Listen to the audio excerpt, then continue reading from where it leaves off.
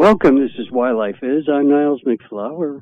Tonight, we have a very interesting show. It's kind of a long title. I'm going to read it for you. Greater Life on Planets Where Humans Cannot Sense, Think, or Live. All right? You might say, well, what good does that do us? Well, this is one of those shows that's more abstract. So, I don't expect that anybody who's listening to tonight's show is going to be greatly, we'll say, equipped from the information to go live on the planet that humans can't live on. But nonetheless, there's a very good reason to talk about this subject. Now, I've kind of dealt with it in the past, but not to any great length, simply because most people don't identify a lot with what I'm going to be talking about. But if you've been following some of the more advanced shows in recent times, you'll see how this connects in. So let's begin by talking about what I mean by greater life. I mean, something special about it? Yeah. The idea of life is the growth of our Creator.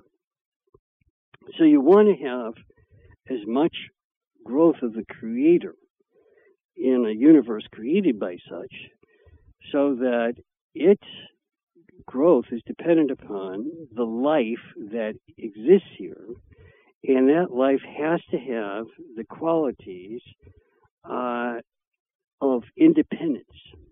In order to have the independence, the life has senses and thought, and the ability to exercise these on its own without interference directly by the Creator or any being that is closely associated with the Creator. Now you might say, well, okay, so what's the big deal with that? Well, it is a big deal because most religions tend to confuse this idea. They think that God is a being sort of like your next door neighbor. When you need some help, you just call over and say, hey, God, can you come in here and give me a hand? It doesn't work that way, because if it did, we would have such contamination of the little tiny fraction of ability to sense and think that we have as human beings. We'd be overwhelmed by continuously thought that was so much greater than ours, and it would be nothing more than a puppet show, and we'd be the puppets. That isn't God's plan. The plan of God is to have life grow in its own fashion as best as it can, and only be assisted in areas that it has, we'll say, developed itself to be able to enter into. It doesn't mean that humans can't have contact with God. It just means that the contact we have is usually through intermediary sources. And if there is any direct contact by our standards with God, it's usually through things like our, we'll call it super soul, the greater part of our own soul. And even that's very far removed. That being is very far removed from God. So again, it's this isolation which is so necessary, yet the assistance of a great being, when appropriate, is there. And that's what tonight's show is about, is tried to define this and explain it, how it happens, why it happens, when it doesn't happen, why it doesn't happen, and what we can expect in terms of our existence as we grow just being human beings, and then eventually beyond the human kingdom when we move on. We being beings, but as a different kind of being than human being any longer. So human beings can develop themselves into what we'll call superhuman type of beings. And they can develop themselves to higher beings. And there's names for all these. I'll tell you those, of course. And eventually you can end up being as close to the Creator, God, as you can possibly get. And at that point, you share 2/3 of the experience of what God actually is and will experience. It's still pretty good. 2 out of 3 parts of God can eventually be experienced by a being in this universe.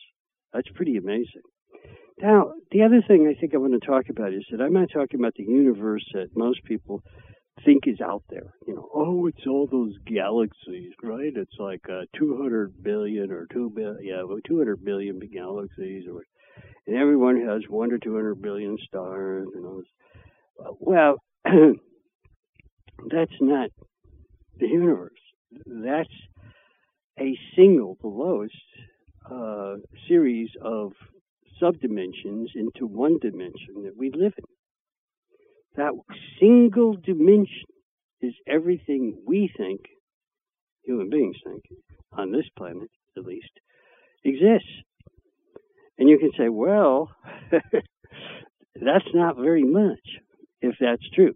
And it is true, but the point is, the reason we believe that is because our senses are not well enough developed. A lot of people would say, well, that's partly technology. So, well, that's just an extension of our own senses. But yes, if you want to call it that. And we can't even think beyond a certain level. But I'll get to that in a minute. And we can't even, for certainly, live while we're physically alive very easily in the even relatively higher dimensions that humans still can live in. And we're in the basement while we're physically alive. And you say, well, what about when you're not physically alive? When you're not physically alive, then you can go up to the mid-range of where we can live. And that's called the astral dimension. You heard me talk about that, and you probably have read about it. Okay, so the astral world, yes, that's another dimension, not just of the planet itself, but of the entire, what we think of as the universe. So there's an astral universe, actually considerably larger than the physical universe that we identify with the hundreds of billions of galaxies and so on. So those same galaxies have built into them an astral dimension. And humans that exist anywhere in that realm can exist in the astral dimension, some fully conscious while they're also physically alive, but most, like us, not so much so.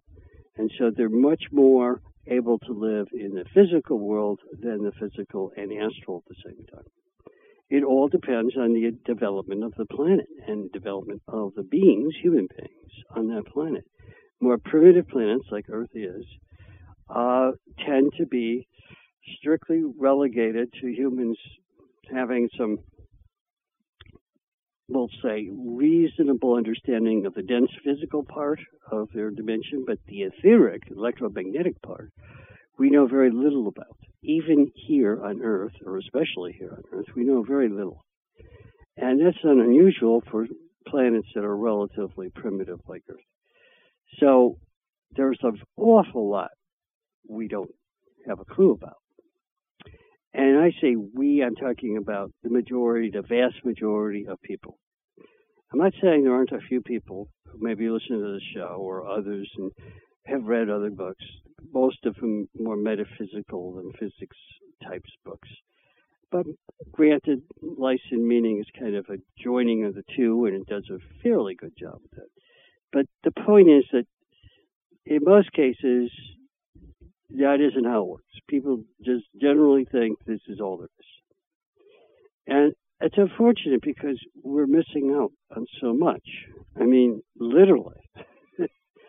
even of the universe as a human being, in theory at least, you're capable eventually of having understanding about and interaction with. We are in the very basement. So that's pretty tough while we're physically alive. Now, true, when you're asked to move on to the astral world and live there, you could say, well, now I'm one step higher. But most humans don't make it to the atomic level of the astral world, where they can really sense everything about the astral world. They usually are in the lower parts, where it isn't that much different than living in the physical world. And there are misunderstandings about and misperceptions about what the universe is like and what God is like. Very much distorted by that fact. So if you really want to get some astral understanding, you need to get into the third, second, and first astral subworlds, particularly the second and first, because there's a pretty good understanding of some people, some humans, will say perception, so their senses, in other words, and thought, as well as their overall life, the way they live their lives, that is consistent with having a nearly complete understanding of the astral dimension. And that's pretty good if you can make it there. How many people make it to those levels? Very, very few. Most people that die from the physical world end up in the fifth, sixth, or seventh sub-worlds of the astral world. If you took the total of that number, it would equal or exceed the fourth. So even a fourth isn't bigger if you combine the ones on the lower ones. So it's kind of like, wow, there's not much consciousness going on up there. And that's true, because the people who die from here do gain a little bit in consciousness, but they fall back pretty quick to where they were when they lived physically. And it's hard for them to move much past that point. Okay, so then what? Well, people in the fourth astral subworld, and to a less extent in the third, are still relatively self-focused, but at least they start learning a basic paradigm. And that is, the more conscious you are, consciousness is a defining element to being closer to both God and closer to having a more meaningful existence. And they start realizing it when they get to the fourth, for those who make it there. A lot of people who go to the astral world never make it to the fourth astral subworld, even though they may live their life in the fifth or something, but they don't make it to the fourth. They may know about it, by the way, but they don't know much because they can't understand it. They know there's some other place, that exists a little bit more, or whatever. They don't get it. Okay, and what about the third? The third is kind of like one that's based more on knowledge than on consciousness. So it has this propensity the people there have a propensity to seek more knowledge. Knowledge isn't a terrible thing. There's nothing that wrong about it. But this is knowledge that's based upon personal desires to know, not knowledge that's based upon service to others. Knowledge that's service to others is a whole dimension, two dimensions higher, all the way into the intuitional world. But that's not where they're at. So it's kind of like, ain't much, really. Okay, so there we are. We have a very limited type of existence on Earth that gives us a very generally false understanding of where we are, the planet we're on, what it's like, where it has anything to do with anything else, and generally what the universe is like. The entire universe is totally almost vacant from 99.99999% of everybody's understanding. Now, granted, if you listen to this show a lot, maybe some others from other people, maybe you read some of the books I've written, or you that sort of stuff, you might eventually say, hey, I got some more, I got that. That's great. but there's not that many people that really do that. I'm not talking about people who casually listen to the show, because that could be, it seems like it could be fairly larger numbers, but it doesn't mean anything. They don't understand what I'm saying. Right? So that's, and maybe I just piqued their interest a little bit, which is okay. Anything's better than nothing as far as I can see in this situation. So that's good. Now, let's take it a little bit higher. Let's say, where else can humans hang their hat? Well, eventually, they live in the monastic world after death in the astral world. And when they live in the monastic world, humans don't easily live in the higher parts of it. They start usually at the bottom and work their way up. A few people don't have to because they really have their act together, but having a large amount of monastic understanding of how the universe works. And because of that, they don't spend much time in the lower subworlds, which is really kind of a waste of time in my opinion, and they leave you more open towards evil. Evil can still get to the seventh and sixth mental subworlds, and they can kind of creep in here and there in the fifth, but not very much. And the fifth is dangerous to lose, we'll say, control over, because once that's done, planets have been known to be swallowed up by evil in very short order. So they're fighting to get that, and the rest of the more spiritually inclined people are trying to stop it. What's that they're trying to get to? It's mental truth. You're trying to develop a certain level of mental truth. The mental truth is not that high. I know that sounds terrible to say it, but it really isn't. It's just high enough to know when something isn't right and about it. And you're not willing to accept it as the truth. That's a good thing. That's the fifth mental subworld. And evil fights like heck to try to get people to buy into their fake way of explaining it. But for the most part, people aren't fooled by that, and they do not accept it in an evil way, which is a good thing. It doesn't tell them a heck of a lot about the monastic dimension in general, because it's still a bit too low to gain great understanding about the mental universe. It's at the fifth level, and there's 7 levels. Yeah, the sixth. I mean, it's at the fifth level, and you have the fourth, the third, the second, and the first. That's beyond you, and those are just the major subplanes. And there's they're all divided up into subplanes. They're that hard and that touchy about, the slightest amount of change in development of truth. And truth is transient. It doesn't last over time. Why is that? Well, the biggest problem is that in order for truth to last over time, you have to create it for others and help them to understand. And most people in the mental world aren't that way. They won't give themselves up to that level for others. It's a selfish, but it's a selfishness that's hidden by a sense of great wisdom, like they're wise. They're not wise. Wisdom would show that they're very unwise, but they like to pretend. And the pretense is that if I know things that other people don't know, I know truths that other people can't understand, which is not true.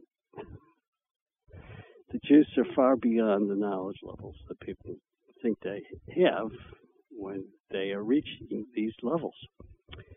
So, Earth at the present time is embroiled in the fifth mental subworld with fights about truths that are really not truths in any long-term fashion.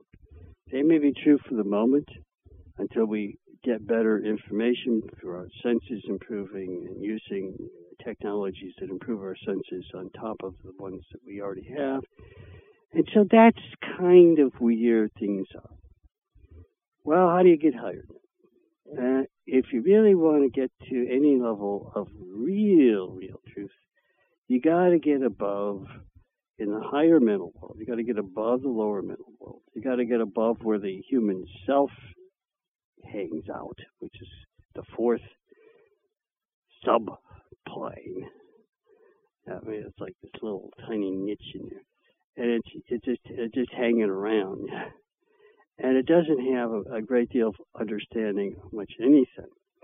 But it's in this thing called the mental unit, and it's just a little piece, and it's the bottom piece of the mental unit, so it's right down there at the bottom of the fourth, so to speak.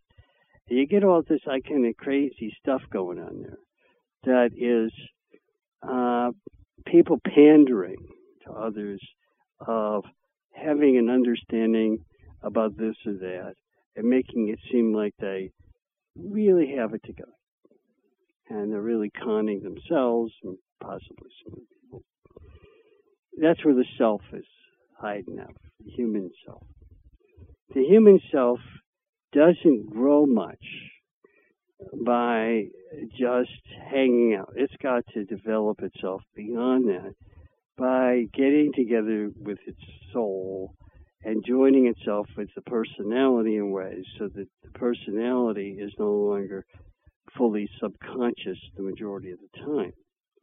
And it brings it by giving of itself to the personality, it raises the personality from a subconscious thing to a semi-conscious, or sometimes fully conscious in some people. And by gaining all this consciousness, the personality changes.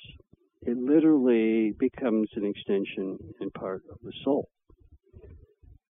You say, well, where's the human soul? Well, it's way beyond what we were just talking about. It's up in the higher mental world. And the soul, if you're a human, the soul is contained literally at a very fixed point at the beginning of its existence. And that is, this is going to sound a little hard to understand, but we'll give it a shot. You know, what the heck. And it's in this second general sub-world, right in the middle of it, so we'll call it the fourth sub-sub-world, or the second sub-world. It's in this little spot, and most of the time it's asleep while human beings develop.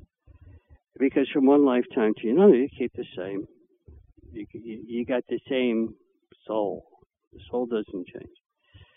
And the soul gradually unfolds itself. As it unfolds itself, it starts touching all these other subplanes with its energies and with its thought. And that builds a bridge across the whole higher mental world that eventually can be connected through a greater soul called the solar angel. It's like a giant soul that can connect to higher beings in other dimensions, at the same time can stay connected to the human. And so that's our real ticket. That's the real way if you want to have a monastic connection to the universe that we live in. That mental universe is phenomenal. It's absolutely phenomenal. And the beings that exist there at the higher parts of it themselves, even some of them still being technically human, are amazing beings. Now, they don't spend a lot of time in more primitive places like Earth.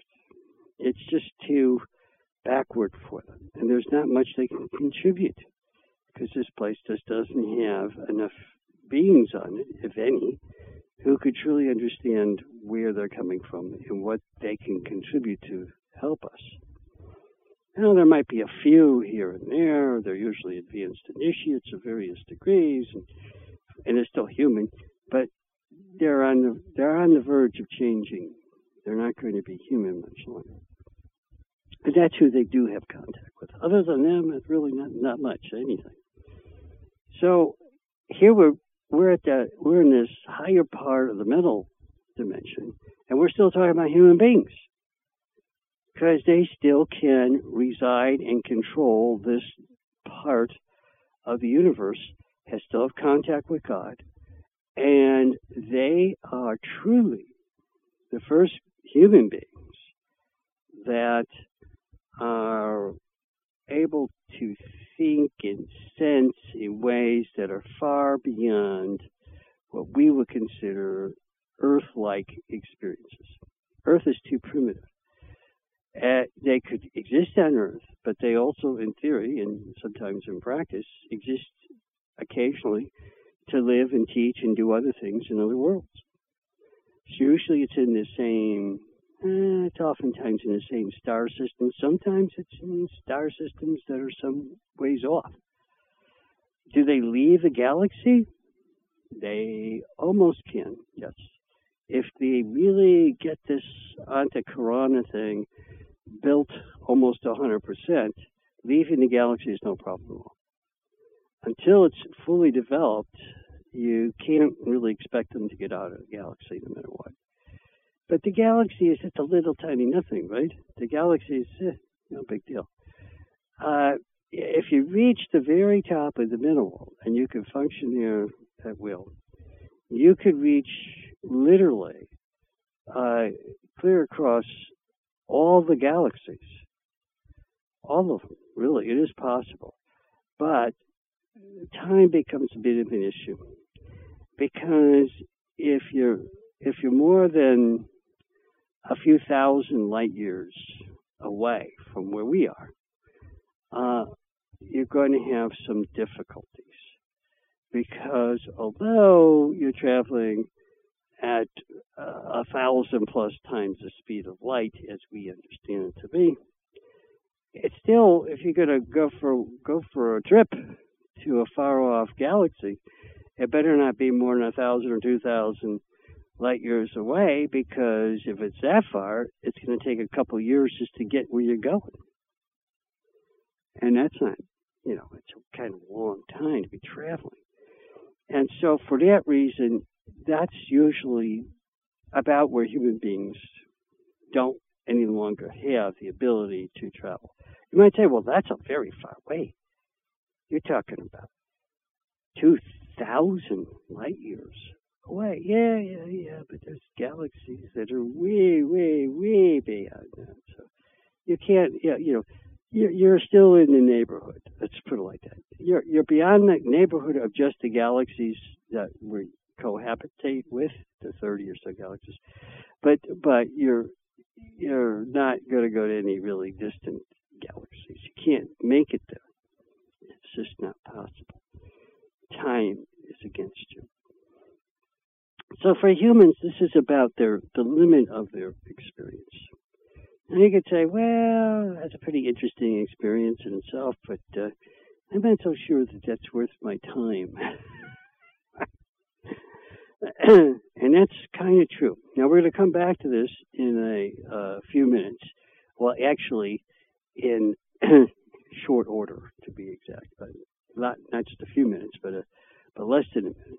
And I'm going to take a break and spray my throat so that I can continue to talk to y'all. And I'll be back in 30 seconds or so from right now.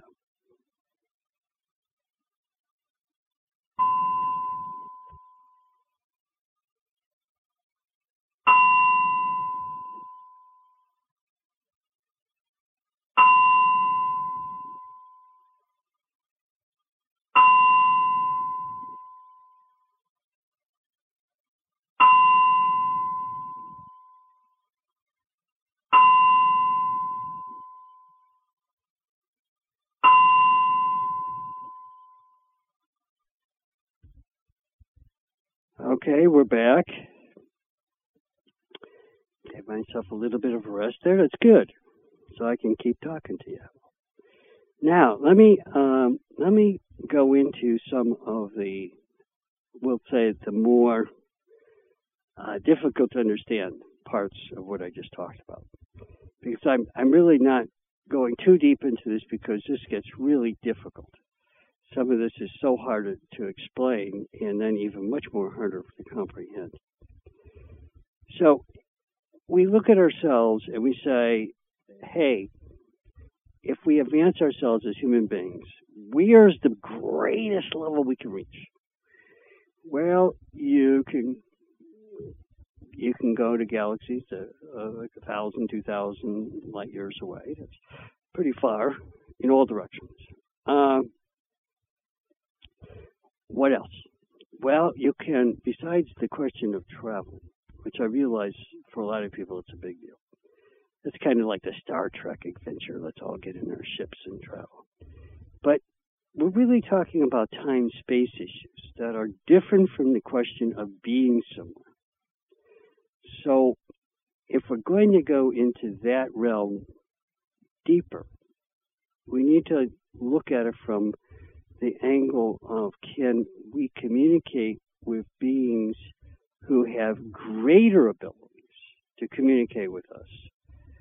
And what would happen if that were to take place? If we reach these high levels, maybe they'll pay a little attention to us, and maybe we don't have to worry about going to where they are. They could come to where we are. It doesn't have to go just one direction, right? Wow, that's a little different. Now we can be talking about it, when you get to the next major kingdom of life, right? You're dealing with something that's other than what we call the human expression, human existence.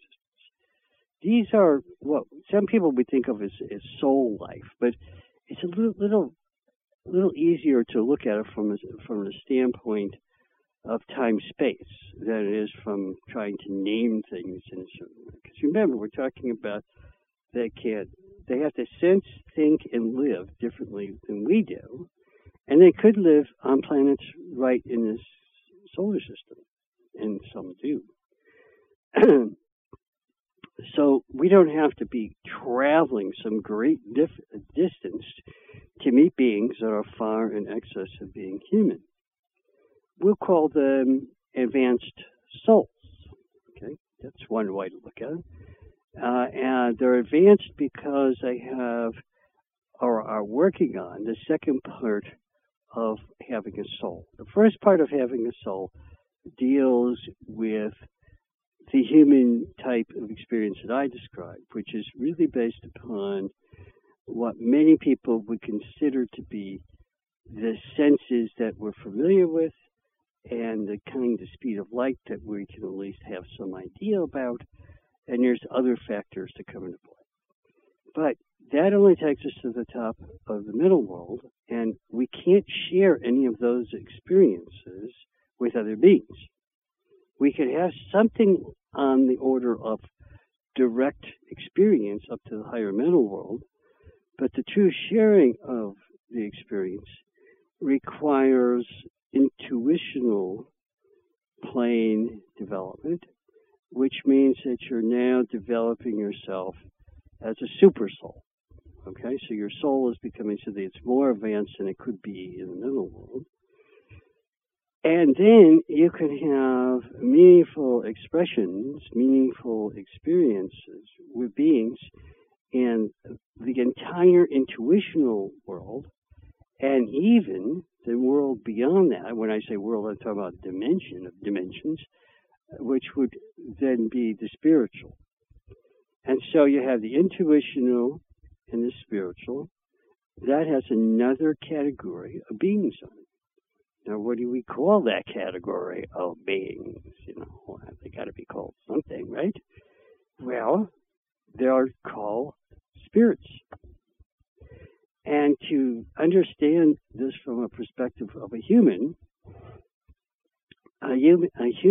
relies upon some level of density of form to exist. The density of form comes from the form itself being part of it being unintelligent, and that makes it dense. Density comes from a lack of intelligence. Okay, when you reach higher than the top of the mental world, all the beings beyond that point have much completed intelligence that humans don't have. Their intelligence comes from consciousness that joins with intelligent interactions so that the interactions are shared with other beings. By doing that, they become one with not only their own senses and thought, they become one with all the other beings that they share this dimension with. That's a huge difference. Their experience of the universe is not just about going from one place to another. It's from becoming part of beings all over the universe, literally. And those beings exist from the spiritual, the very top of the spiritual plane, down to the very bottom of the intuitional plane. And so it's a kind of odd thing that we have this, we'll call it grouping of beings that now can exist in worlds that we can't even consider appropriate for human life. A lot of these worlds have gravities that are so immensely too great, because they usually have very large planets.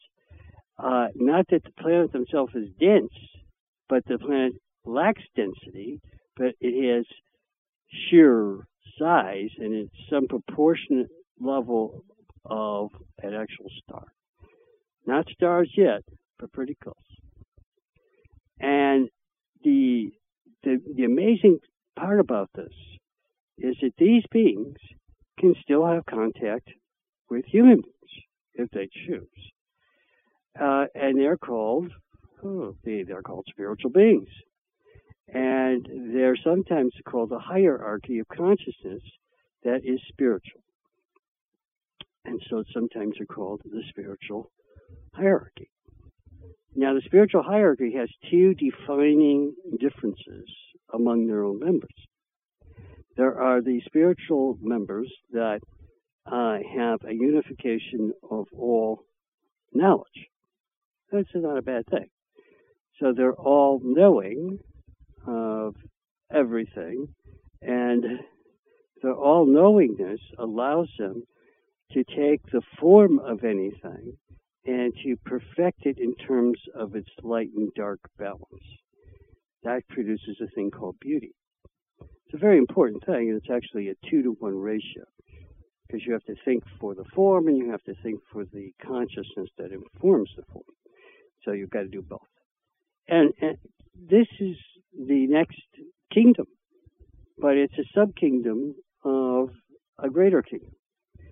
The whole thing is called the spiritual kingdom, but the spiritual kingdom has two different parts to it. The lowest part is this part that deals with what we call intuition, which means that you have all the knowledge necessary to convey information that is needed for people to have a vastly improved understanding that you share it. You don't just give it to them like you're a teacher in a human sense and say, walk away. You actually are becoming one with them in the experience of helping them to understand. And so that's what's done in the intuitional realm. And on Earth, at the present time, the intuitional realm is divided into two different parts.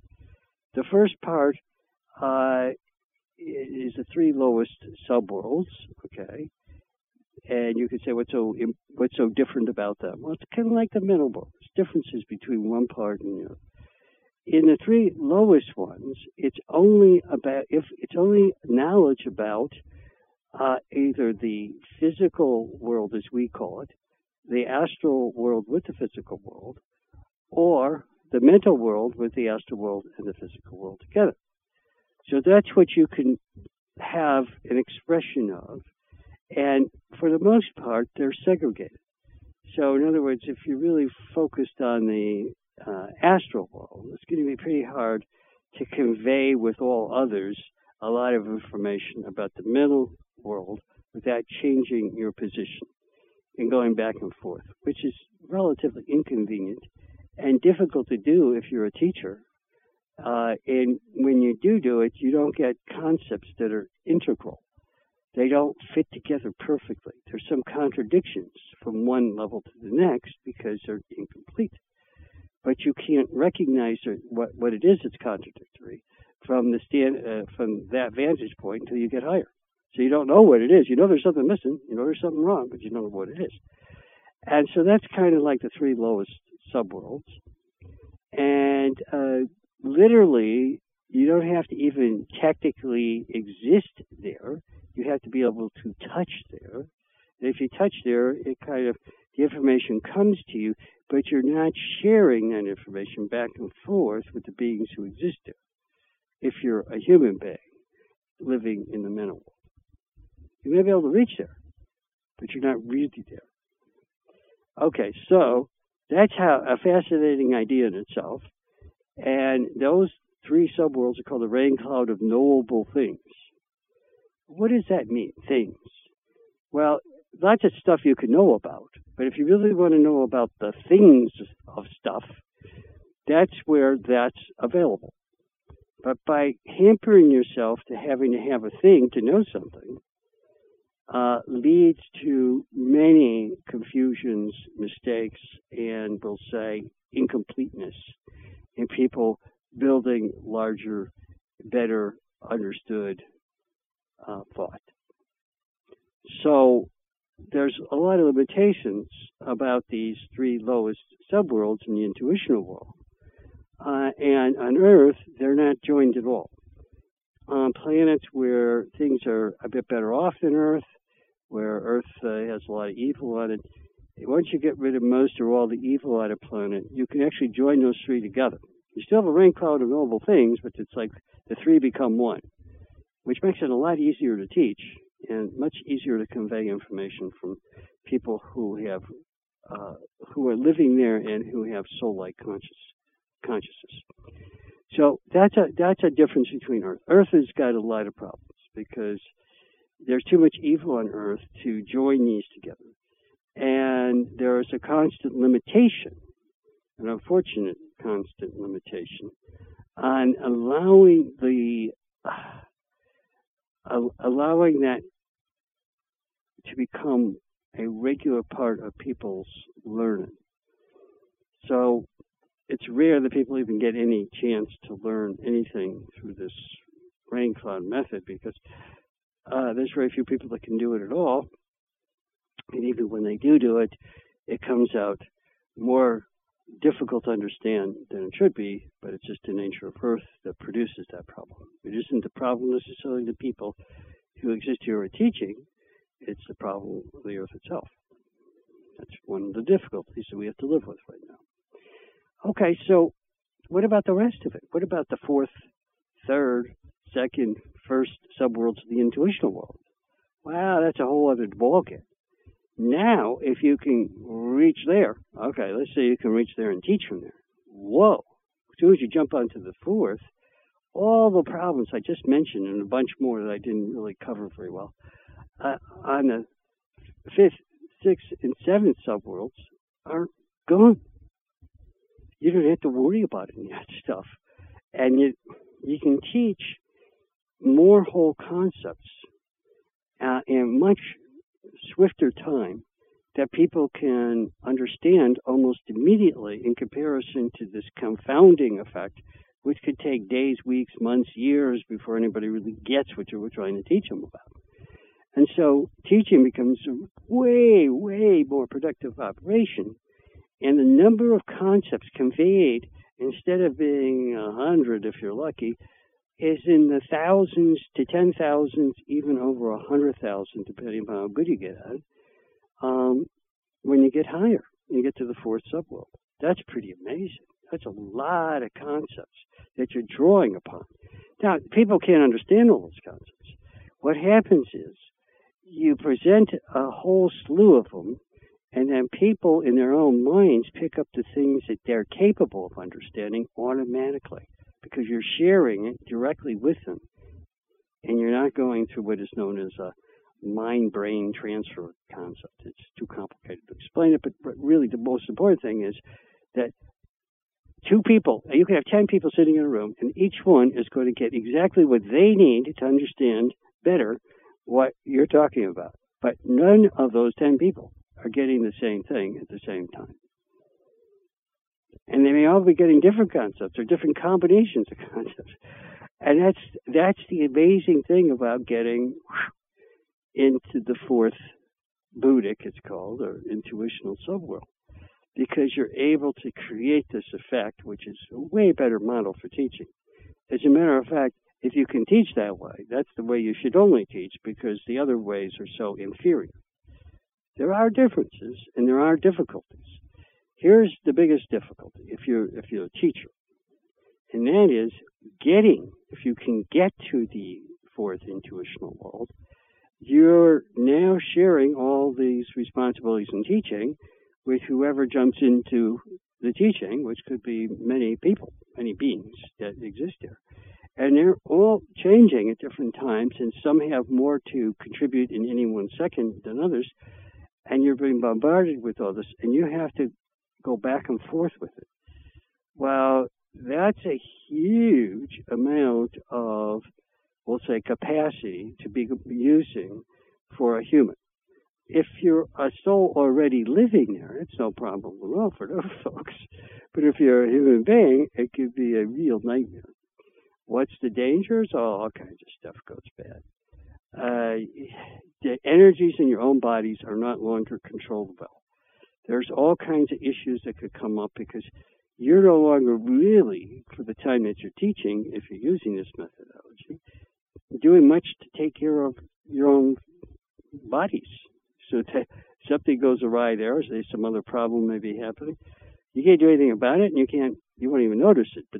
But it could be damaging over the long run, or even in the short run, it could be very serious if it's some kind of big problem. But the key to this is the ability to be able to serve, and the service that can be accomplished is so vastly greater from the fourth Buddhic subworld, or intuitional, for some people's liking, then your amount of gain is fantastic, and it's worth whatever you can try to do to make it work. And it really has another, we'll say, side to it, and that is that you're also getting some information from other sources. Now, this is not well known, but once you start being able to teach from this level, that is the spiritual hierarchy.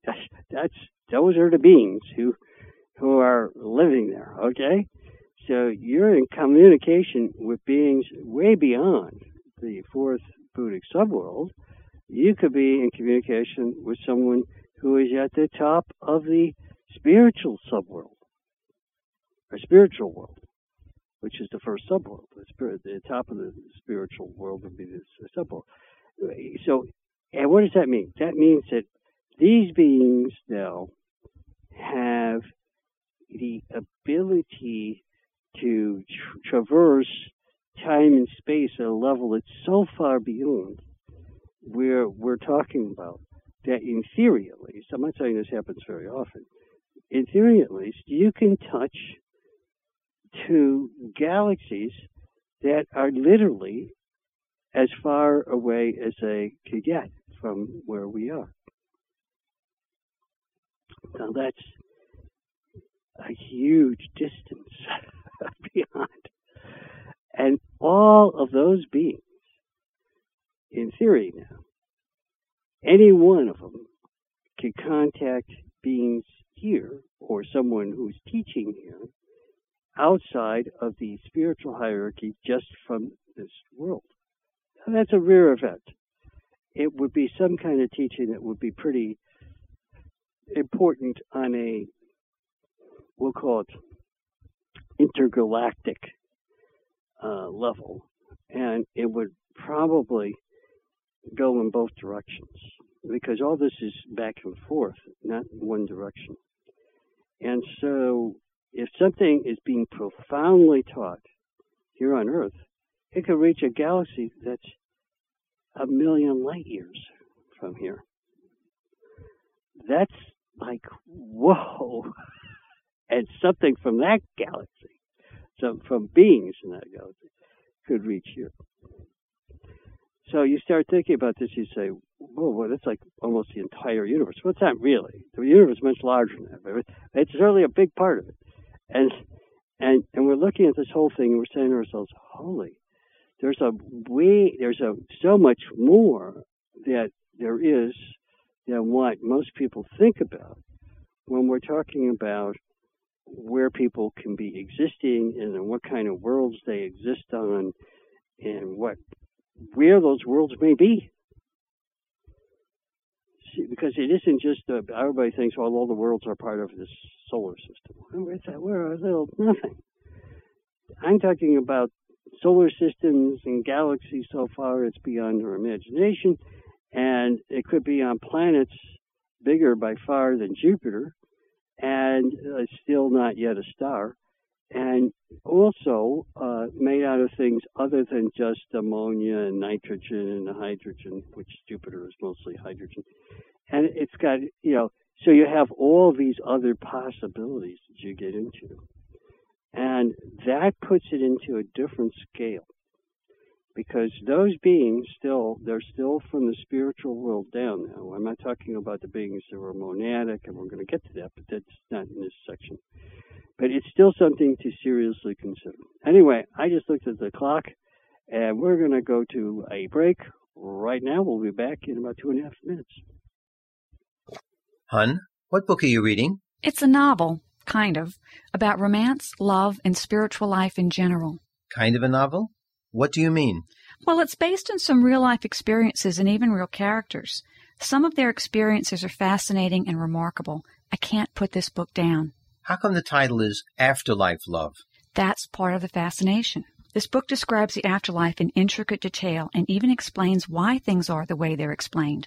But how can anyone write about or know that? Some of the characters travel out of body to some places that people who've already died also go to. I'm finding it completely believable because it all makes sense and fits into a bigger picture for me. Hun, what happens to these people? You can read it for yourself when I'm done if you want. Better yet, I'll get my own copy so we can discuss it while we read. Let me see. I'll write down the title. It's Afterlife Love by Niles MacFlouer. MacFlouer. Afterlife Love is available in some bookstores and from the publisher at agelesswisdom.com or 480-966-3132. That's 480-966-3132. Hi, everyone. Since childhood, I've had questions about my life and life in general that I couldn't find adequate answers to. Questions like, why am I here? Why are others here? Does the universe have a purpose? And how does that relate to my life? More recently, I've been wondering what happens when we die, especially the reasons why. I'm more of a doubter than a believer in many things, and answers that include the whys allow me to think and figure out the truth for myself. I've been reading a book, Life's Hidden Meaning. This one book contains more answers, including the whys, than all other sources I've read or heard. It's amazing to me that every one of my questions has been thoroughly answered. More importantly, I have found that all of these answers so far have checked out to be true. I hope this message helps some of you in your quest for better understanding. The name of this wonderful book is, again, Life's Hidden Meaning by metaphysician Niles MacFlouer.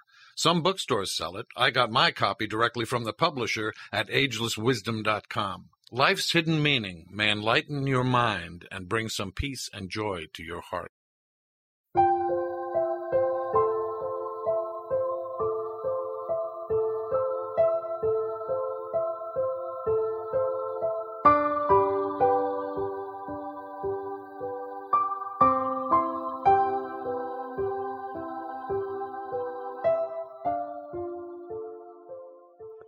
We're back. This is Why Life Is. I'm Niles MacFlouer. Tonight, we're talking about greater life on planets where humans cannot sense, think, or live. Okay. So, some of these worlds that we're talking about are not necessarily even near us, but they could be worlds that as we advance ourselves closer to the next kingdom beyond human, we may be able to have some contact with. And if we can get beyond the human kingdom and truly exist in this other next kingdom called the spiritual kingdom, and it's a hierarchy of different consciousnesses. That's what the word hierarchy means. And some of those consciousnesses are so great that they reach all the way to the very atomic highest level of the spiritual plane, the spiritual world. Most of them do not. Most of them are somewhere lower in the spiritual world, and others are in the intuitional world, to the fourth subworld of that world. And depending upon where they are, they can be in communication with planets both in our solar system, which is like nothing, and all over our galaxy, which is still a very pittance in terms of time-space, and to many vast numbers of galaxies that have all kinds of, we'll call it, planets that are far beyond the Earth-like planet that we're on. Now, in trying to understand what it means to live on these planets, it is important to recognize that we're not talking about physical life. Physical life pretty much ends when you're no longer human. Humans are the ones who create and mostly live in the physical environment, including the astral and monastic mental. So that's where the humans hang out. That's where we really exist at. When you enter the spiritual part of existence, you live on planets that provide much more capable interaction with other worlds, which a dense planet doesn't allow much to be able to be done because of time-space problems. And it gives you an access to huge amounts of, we'll call it, more ability to think and live. Life becomes something much greater than being attached to a planet. It becomes something that is the forever giving and sharing of first knowledge and then eventually spirit. Now, spirit is consciousness. The best way to describe that, it's like consciousness. So you share your consciousness with all other beings, as well as any knowledge that they might need or perceive, but that's like secondary. And the sharing of spirit or consciousness is a whole different way of existing. When you share spirit or consciousness, you're becoming a being that is much better equipped to understand its creator. It's much more able to interconnect with parts of its own creator. And it's able to do so without interfering with those beings that should be left alone and not dealt with. And it also prevents these beings from ever becoming evil. So you can't be evil if you are a spiritual being. And evil knows this. So it isn't like evil says, gee, I just wish I could be spiritual someday. Now, they're not really trying to do that. They wish to carve out their part of the universe, if you want to call it that. That is where humans predominantly live, especially from the lower mental world down, and use these parts for their growth of power and enslavement over others. This is what they're like. And the object of evil is to gain power, so it's a very important thing, but it's power to both take, not give, and power to destroy if necessary, but enslave more than that. So they wish to enslave and they wish to control. If absolutely necessary, they will destroy. And they live for a purpose which is antithetical to God. You say, well, what's the thing to gain from this? Where do you get ahead by saying, hey, we already recognize that God exists, but we'll pretend like it doesn't so that others won't think that. We know God exists, but we're not going to play God's game. God's game is to become this spiritual being and to then eventually become an omnipotent being like God. And who in the heck wants to do that if you got to give everything to someone else? I want to keep some or all of it for myself. And I should get what I create because it's mine. And nobody should tell me that I have to give it up, God or otherwise. Now that's a misnomer, but that's what their argument is. The misnomer is that God is forcing them to give anything up. God isn't doing it. God is so far removed from them that they can pretend God doesn't exist and convince the majority of people and others that it's true. There's no such thing as God. It's all the big hocus-pocus nonsense. But the bigger part of the problem here on earth, for us, is that evil has a stranglehold on earth. The stranglehold comes from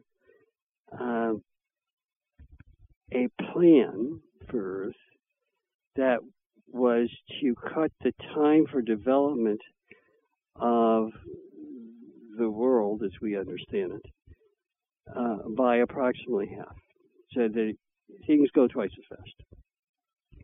You say, oh, well, that sounds like a good idea. Why don't we do that? Why don't we make it 4 times as fast? Well, there's a problem because remember that as you become more spiritual, you're starting to share everything through time and space together. They are unifying together. But if you try to cut the time in half to make that happen,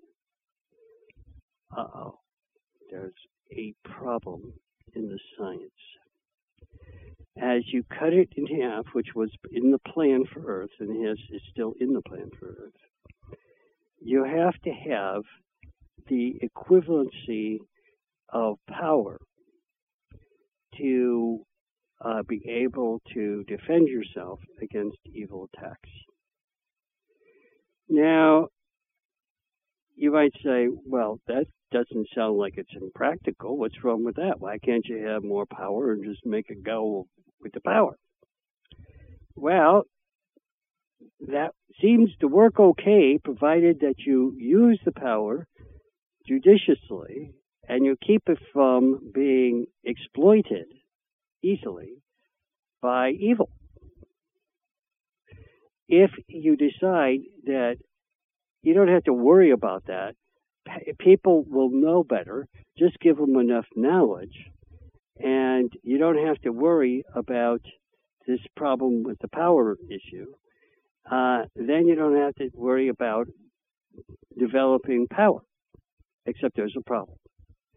If you go down that road, as I just a few minutes ago described, there is the every high likelihood that the ignoring of the power will lead to much greater levels of power used by evil. You have to fight evil with power if you're going to cut time in half. It's a relatively simple, although not so simple for most people, but it's a relatively simple equation. And if you start working with it mathematically, it becomes obvious that it's a true statement. I know this is going to sound hard to believe, but about 1 million years ago, there's some folks who had that worked out mathematically, if you want to call it that, and showed it to those that are around them, including beings from other worlds who were supposedly being here to help and all kinds of other stuff.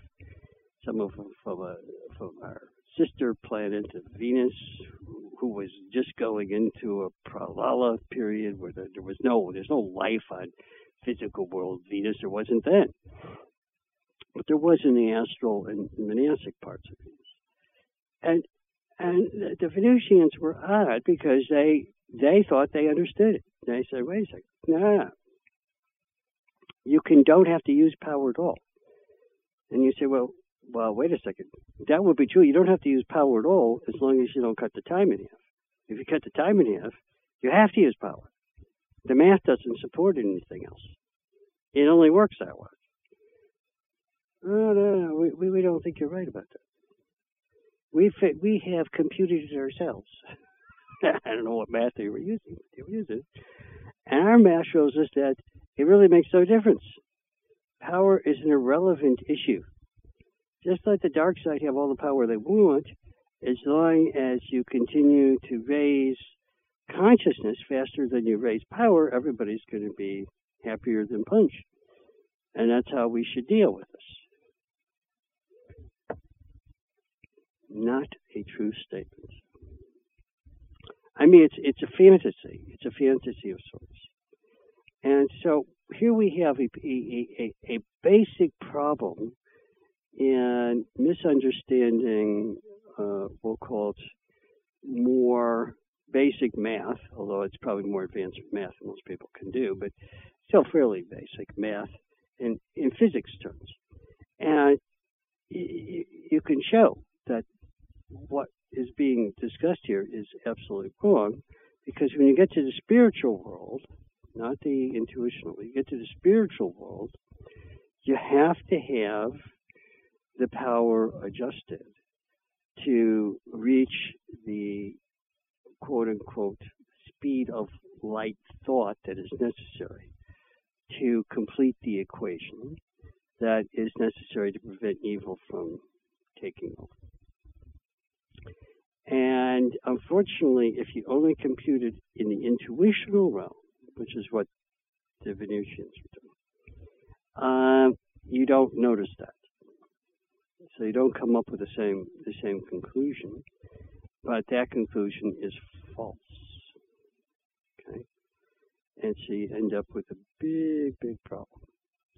And the problem, the longer you stay with the avoidance of power as a means of deterring beings who are set to use power against you, the more likely you're going to be overpowered. That's simple. And that's exactly what happened on Earth. And the longer it went, the worse it got. And it was like one of these deals where someone with a little bit more consciousness, but not enough, intervened in a process that they probably should have stayed out of, and it caused a nightmare. Now, those of you who don't believe any of that, it's okay, but you can still do the math about this. And the math is supported by what I'm talking about. So it's critical to understand that power is a spiritual plane necessity to figure. And you can't ignore it, because if you do ignore it, you don't get what is known as a state of fusion. And without fusing, you don't get the needed light that's necessary to defeat evil. The darkness grows regardless of anything else you do. The darkness grows. Now, it may not grow quite as fast if you don't rely upon power, but you still try to have people giving and helpful towards each other, and everybody's lovey-dovey. But it's inevitable. They're eventually going to win. The dark side will eventually win because you're avoiding the critical element that's necessary to complete the fusion process, and you never get to it. It's a kind of fascinating idea. It wasn't until after World War II that this idea became part of understanding some of what I'm talking about, because in order to create a fusion device, like a hydrogen bomb, you have to understand how power works to a greater level than before that period of time. And unfortunately, there are very few people who did. And certainly almost none of them had any idea it had anything to do with metaphysics or spiritual stuff. But regardless, the universe is what the universe is, and you just can't ignore these things because terrible things can happen. Now, the beings that were on the larger planets here in this solar system, where we are, Sol, S-O-L, solar system, that those beings that had, we'll say, a better understanding about the situation had another problem. And that was that the general rule in sharing consciousness is that you can't intervene with a planet that isn't fully evil from having its, we'll say, first dibs on entering into and functioning with a nearby planet.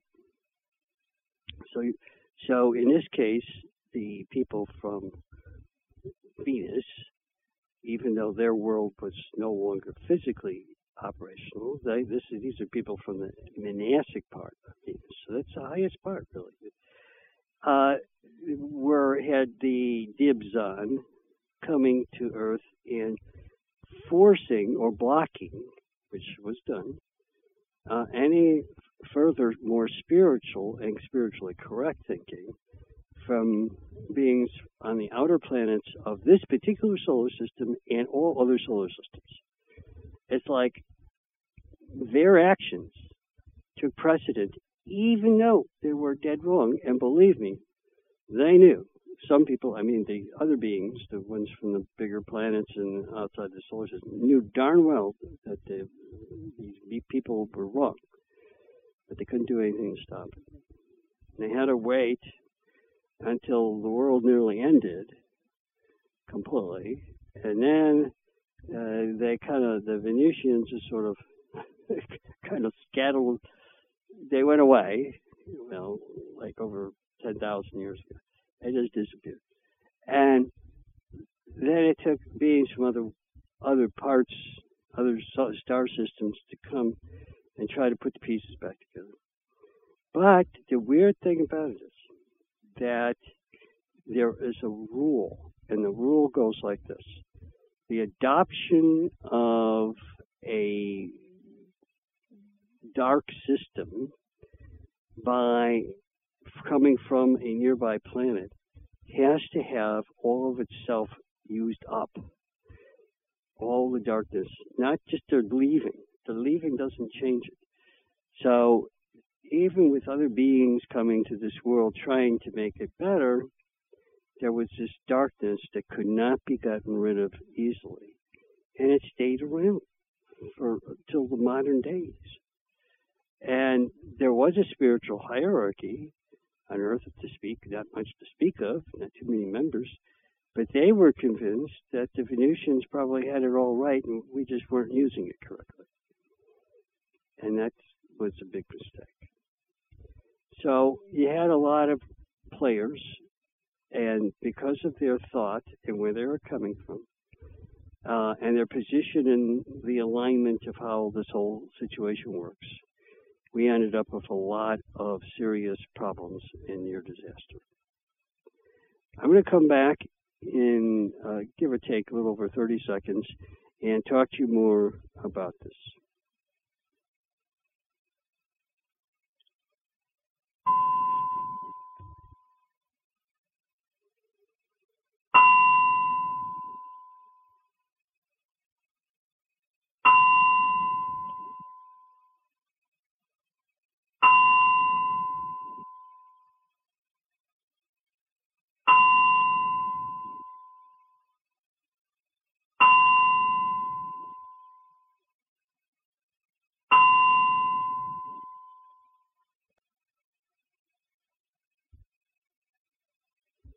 Okay, we're back and going to go ahead and continue now.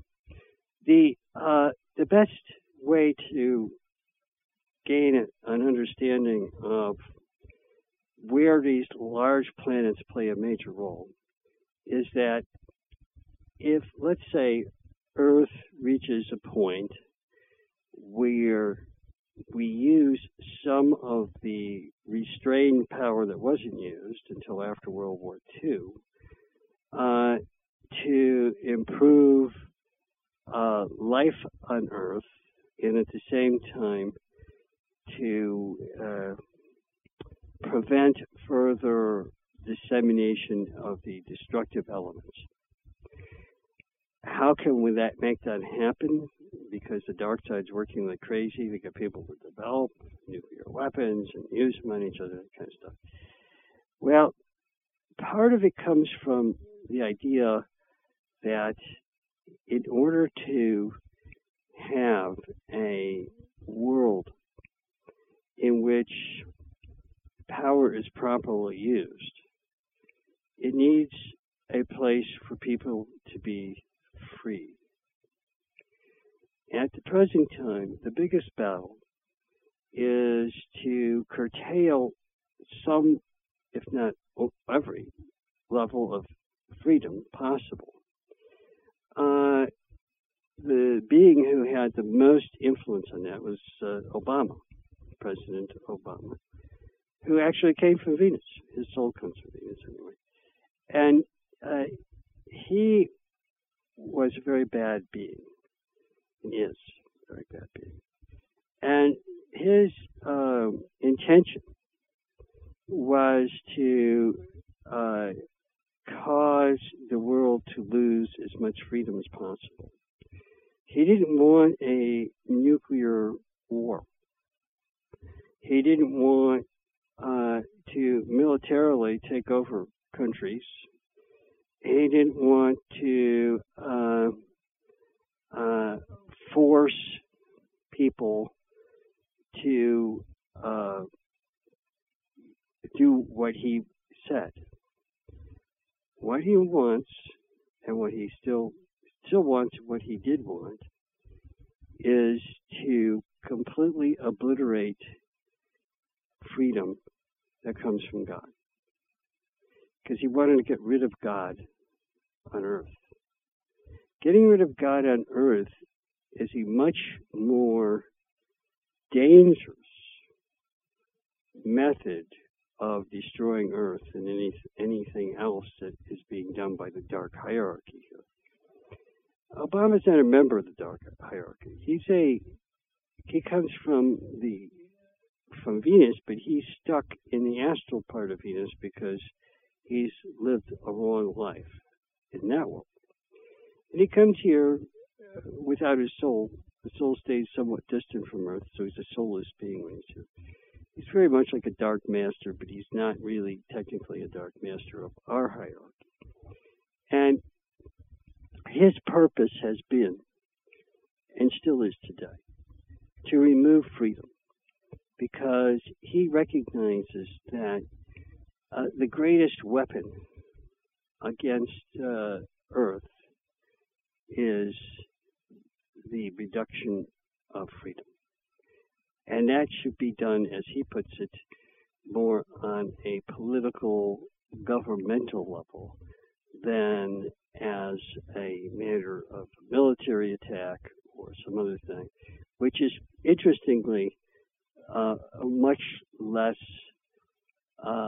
effective over a long time but controlling the governments to become socialistic, communistic governments is vastly more effective for long periods of time and can destroy Earth fairly easily, actually, if it were to succeed, particularly in the United States, which is the leading country about this very issue.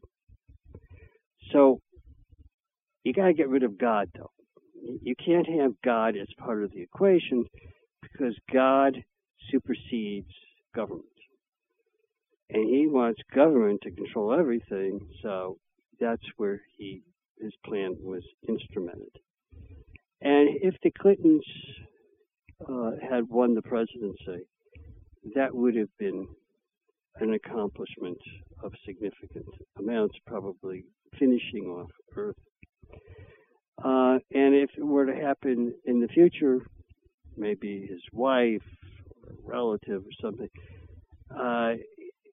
it would be, I say he, I'm talking about Obama, it would lead to the desired goal. Now, his goal is not that far distant from the goal of the dark hierarchy on Earth, except they have different methods that they employ. Obama's not really interested in bombing the hell out of people or creating super weapons of mass destruction. The best weapon of mass destruction is a political one in which the government removes all your rights and tells you don't have any because there's no such thing as God. And if you believe in God, that's your problem. So that's where the evil has really centered because of this odd occurrence. And that Earth is not the first, nor will it be the last world that's had something like this happen on it. But we are in a kind of unique position because we tried this experiment of cutting the time in half without modifying the equations necessary to make that take place. Remember, time, space, it's all connected together. You can't cut one in half unless you change everything else you're going to do. And that's something that people didn't make good sense of. Unfortunately, they know that better on Venus than here.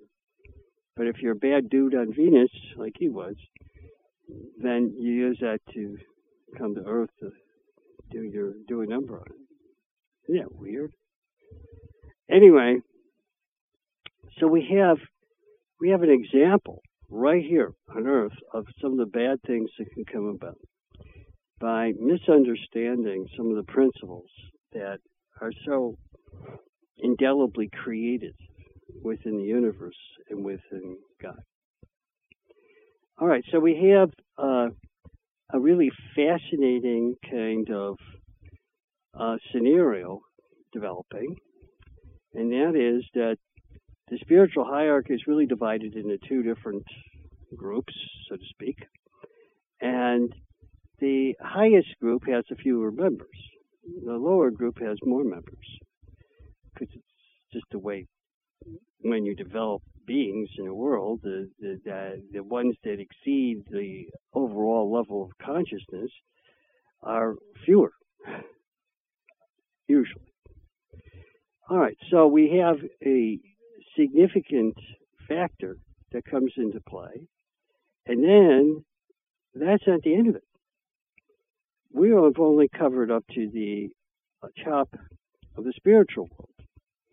That's a spiritual hierarchy. But there's more. The members at the top of the spiritual hierarchy are moving on to what is known as the monadic hierarchy. And you say, well, there's a hierarchy of monads? I thought they all came here and they just do their thing, you know. Well, they're different groups. They're groups that came here from other God-created universes. But there's also a number presently in this universe that have created themselves back into being monads, starting from the lowest type of life. That's amazing. There's not vast number of them, but it's still a number.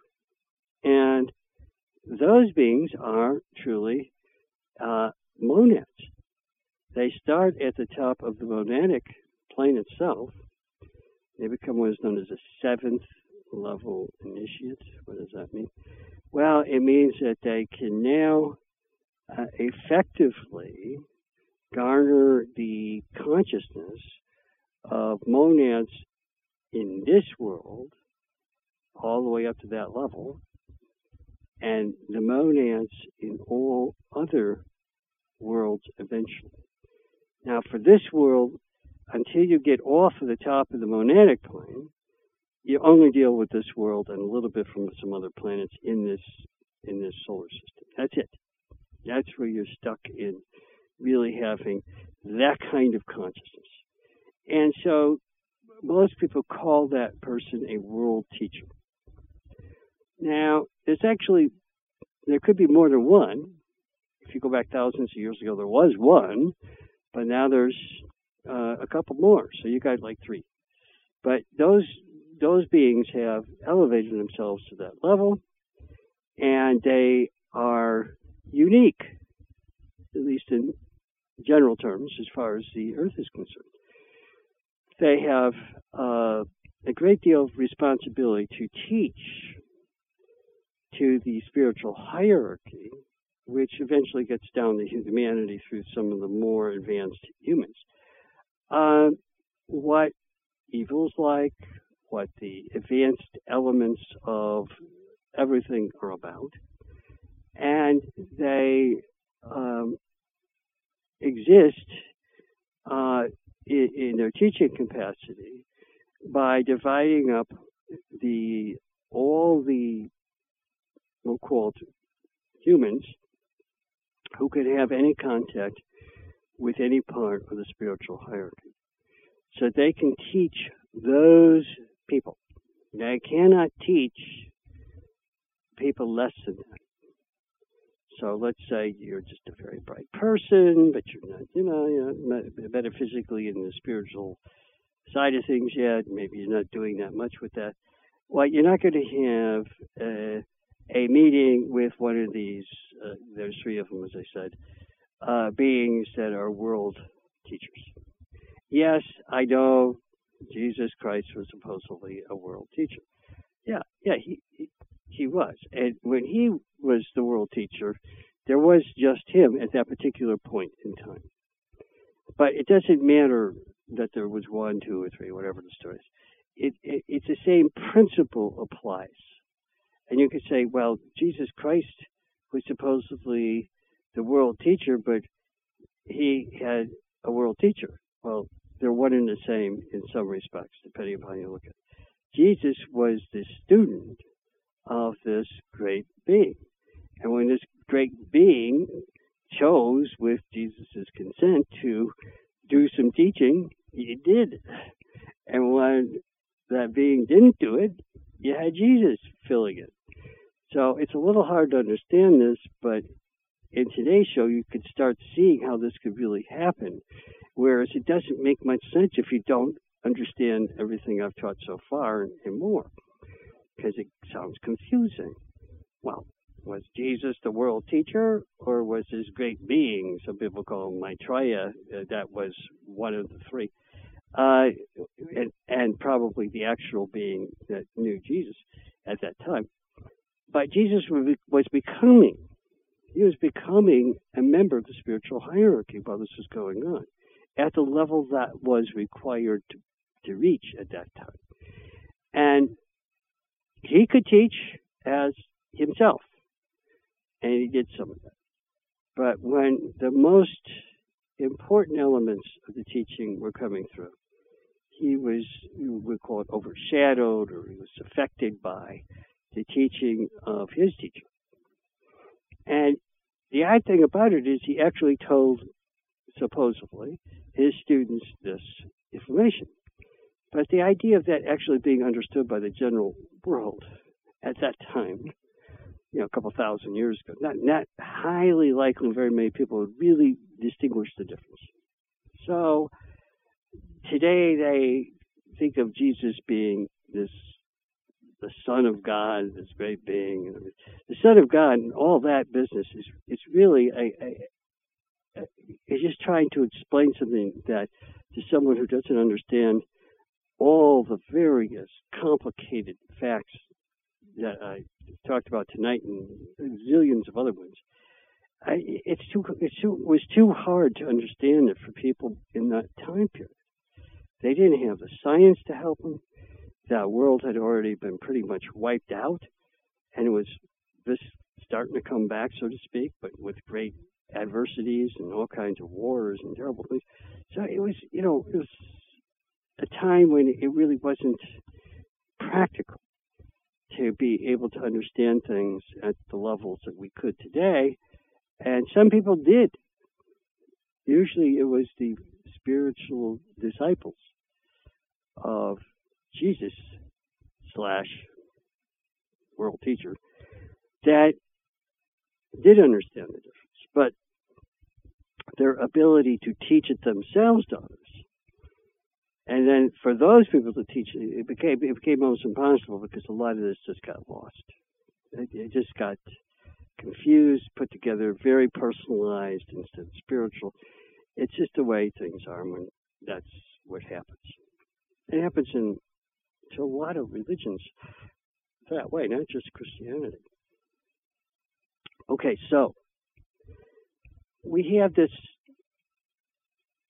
we'll call it unique circumstance where someone can reach a level so high that their contact usually goes through intermediaries, and if they have direct contact, it's with people who have to be spiritually disciplining themselves, because those people would either be killed by their presence or they would be harmed by those people's presence. Well, either way, it's going to go bad for someone. So it's not a good thing. And that's the problem that we face when you get to beings of this magnitude of consciousness. I'm talking about beings that are as high as you can go in the spiritual kingdom. Now, these are really big, far out there. And they are, if they've reached the monadic plane, they're monads. That's a pretty amazing factor to consider. And you don't just go one little step. When you're at the top of the spiritual world, which is the top of the formal spiritual hierarchy, and you move to the next level, you don't just step off and you're just at the bottom of the monadic plane. No. You go to the highest level of the monadic plane instantly, and that's just considered the seventh level initiate master. So I hope you're beginning to see that the life of these beings is phenomenal. And if you say, well, where do they reside? I've had this question posed to me a number of times. And the answer is that once you get into the monadic world, if you're at the first level where these world teachers are, they can travel to other solar systems and either other galaxies. They can have meetings with a whole bunch of beings that we can't even fathom. That isn't what they primarily do. They still pay a lot of attention to what's going here on Earth because that is their formal place. But they have contact all over the universe of sorts. And their ability to do this takes no time by our standards at all. So their existence is becoming a timeless existence, which is different than what we perceive, of course. And then you go further than this, and you start moving into the first monadic world. Well, at that point, you now have exceeded anything to do with strictly Earth. Everything you're doing, Earth may get involved in some of it, but everything you're doing involves maybe thousands or millions of planets similar to Earth. Not all of them as dark as Earth, but similar in some ways. And many, many, many, many, many vast numbers of other worlds and other solar systems. The intricacy of your existence is phenomenal. And what are you doing if you're an 8th level? That's what we call 8th level mission. Well, your interactions are not so much to complete the process of what we would call the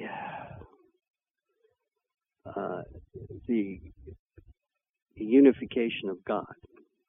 It's to begin the process of the unification of God. And there's really 4 levels of unification principles that are applied. The first is the unification of God, beginning with the solar system that you originated from, which would be, in this case, the solar system, our own. And quickly you move to a lot of other solar systems like that. And then quickly you move to systems that are vastly different. And eventually you reach the whole galaxy and you move on to the next level. And now you're going to start dealing with thousands, even millions of galaxies. But galaxies at all levels, not just at the physical where we see galaxies.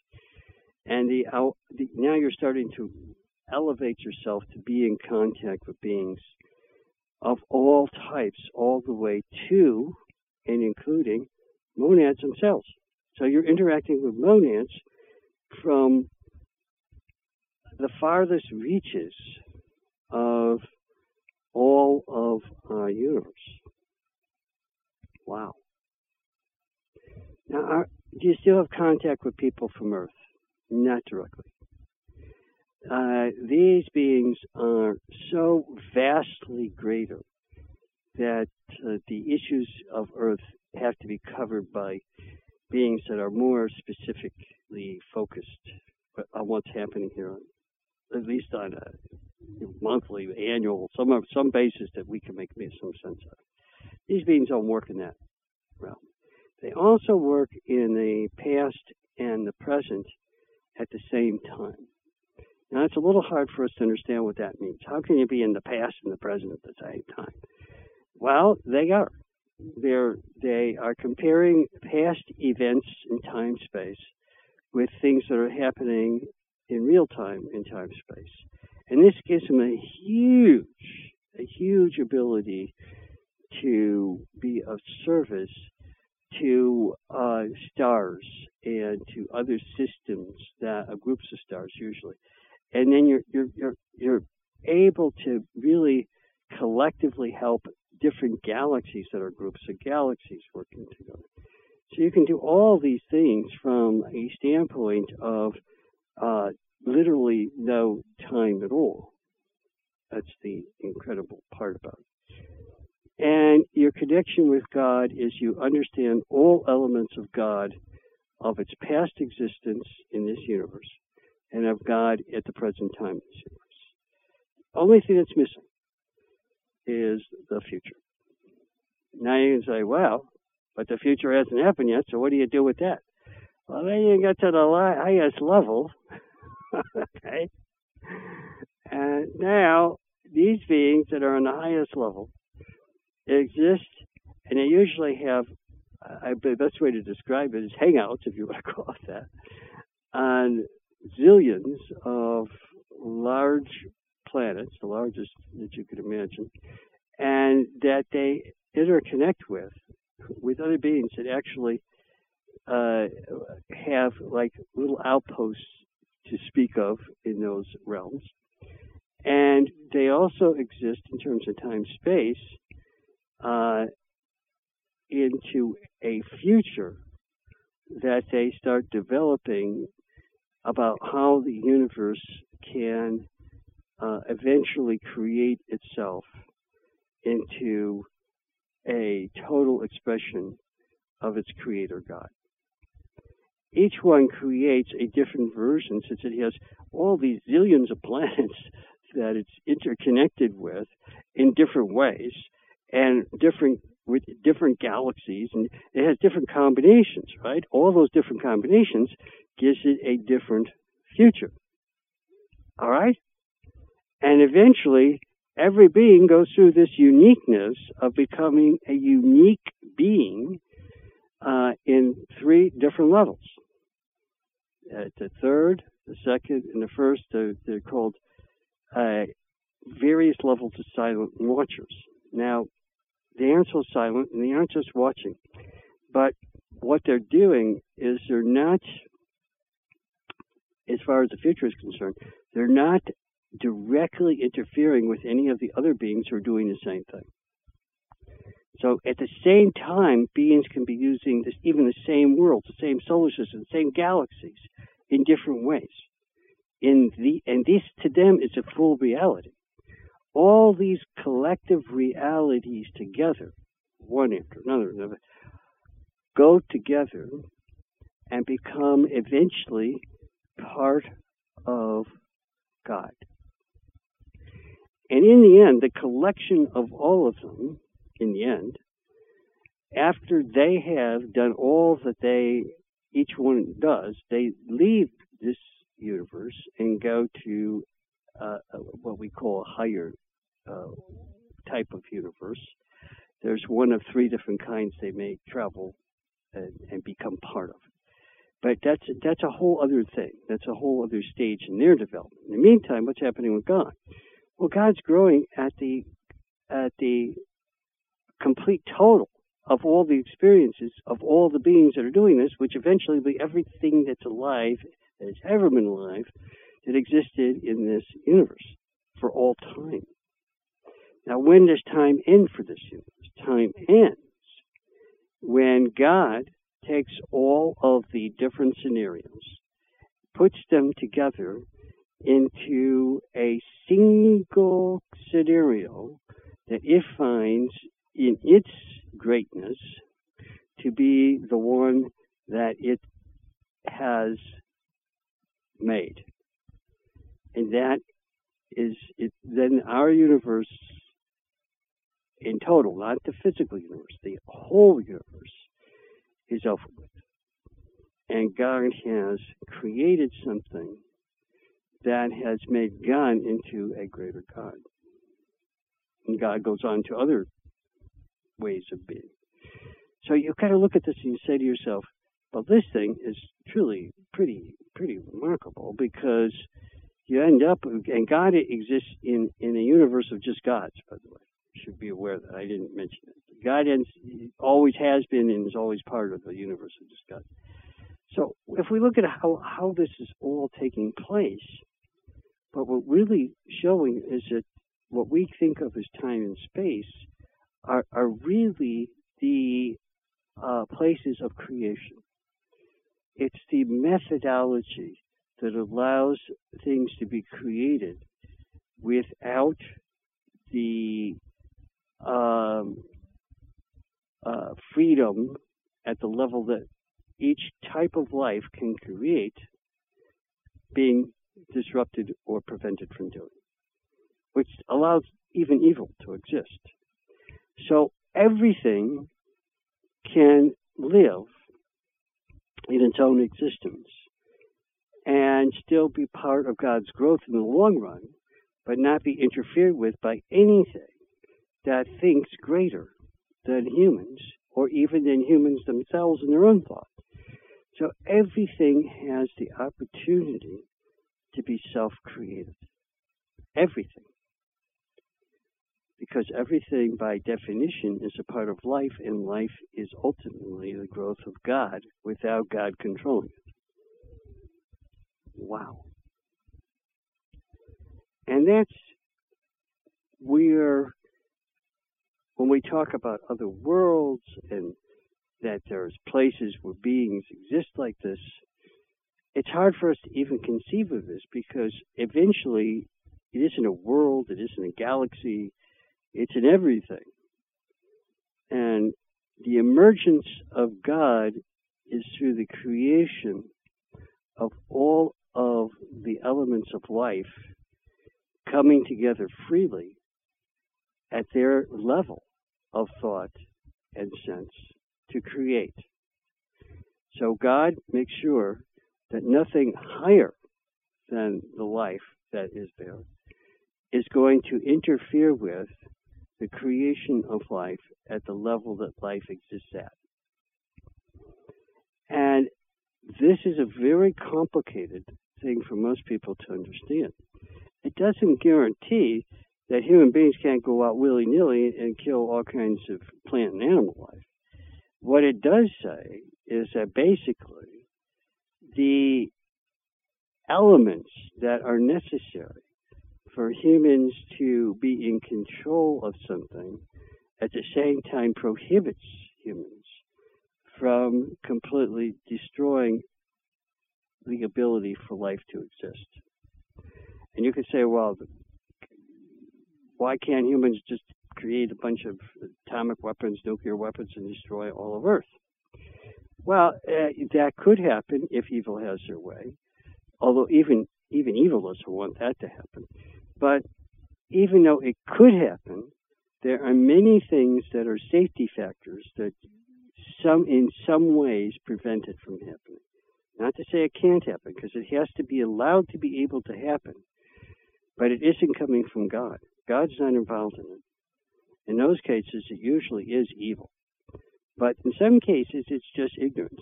And so when we talk about, well, the thought of humans can change these things, or things beyond humans can change these things, yeah, thought is a critical element, because thought is really an element of light. And so if you look at how this whole thing is working, it's all still part of the mind of God, but with part of that mind deliberately withholding any restrictions on some lower parts from doing things that are sometimes quite harmful, maybe even very destructive. Freedom has a cost. And that cost is that planets like Earth may not all survive. But the larger planets, the very big planets, the giant planets, those have the best chance of survival, which is kind of strange. So they may continue to exist, and planets like Earth, some may not. There's no guarantees, therefore. And everybody thinks, oh, well, God's on our side, so Earth's not going to get destroyed. No, it isn't true. There's zillions of planets just like Earth that have been destroyed, including a predecessor to Earth in an earlier star system that the star, our existing star, was connected to. It was in a different stage of its own development, and so senses work differently. That Earth only existed in etheric form and never reached a dense physical life condition. Isn't that interesting? We don't even think there is such a thing, but there is. They do exist even as I speak. So this is a kind of a fascinating idea. And there's no question that when we look at the totality of tonight's show, we begin to see that there is a connection between planet sizes and where they're located and what they do, and which ones are most, unfortunately, susceptible to destruction. And the ones that are the greatest and most susceptible to destruction are just like ours, Earth. Can we keep ourselves from destroying it? We'll find out in the next century or so. Probably less than that. The answers to that kind of question really have to do more with people refusing to live in a world where there is no freedom. And that's got to be the ultimate answer. No matter how many people there are, you have to have as many people as are necessary to give up at least their physical life, and probably beyond that, in order for the planet to remain free. And freedom means the ability, literally, the ability to function so that you can make mistakes and function so that you can do things that normally people don't like or some people don't like.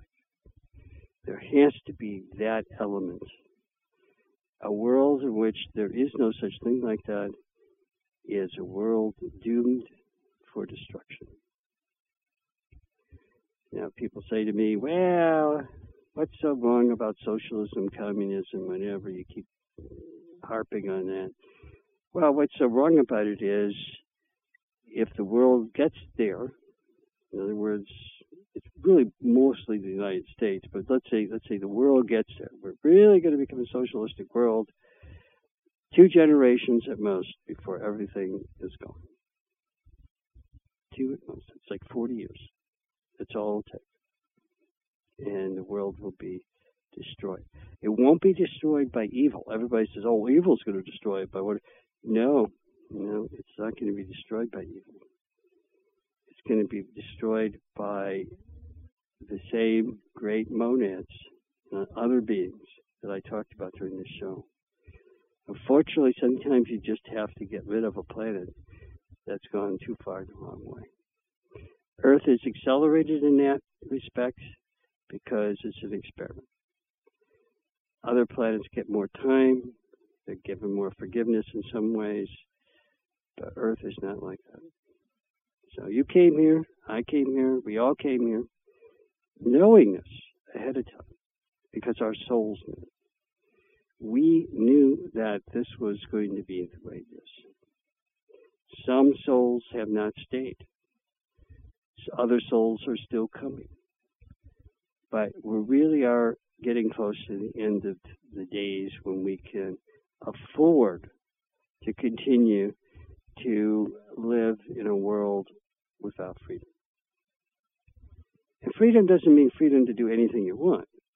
Freedom means the freedom to make sure that other people are free, to ensure everybody has their own freedoms, not just you, not just yourself, not just your friends, not just your family, everybody, because we're all one. We're all connected together through the idea of our souls and where they're coming from, and then beyond our souls through those beings that we interact with in higher spheres. I hope this show has made some difference. I don't know if I got everything across that I wanted to talk about. But the idea of it is that at least it explains some of the things that the spiritual group I'm part of what we're doing, and also explains some of the elements of things that people think are inexplicable. Like, why is it going this way? Why are people doing that? Can't they see? Can't they understand? Can't they know? What's wrong with people? Hopefully it has answered some of those things. Hopefully. I don't know if it did, but hopefully it did. Well, we are out of time.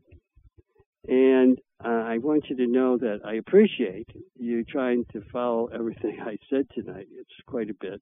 You can go back and re-listen to the show. It should be up in a couple of days. And tell your friends about it. You know, if you think there was something said tonight that was of particular importance, let them know as well that it's available and they can listen to it.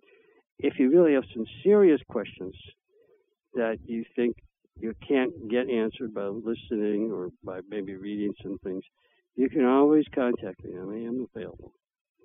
Okay, until next week, this has been Niles MacFlouer for Why Life Is.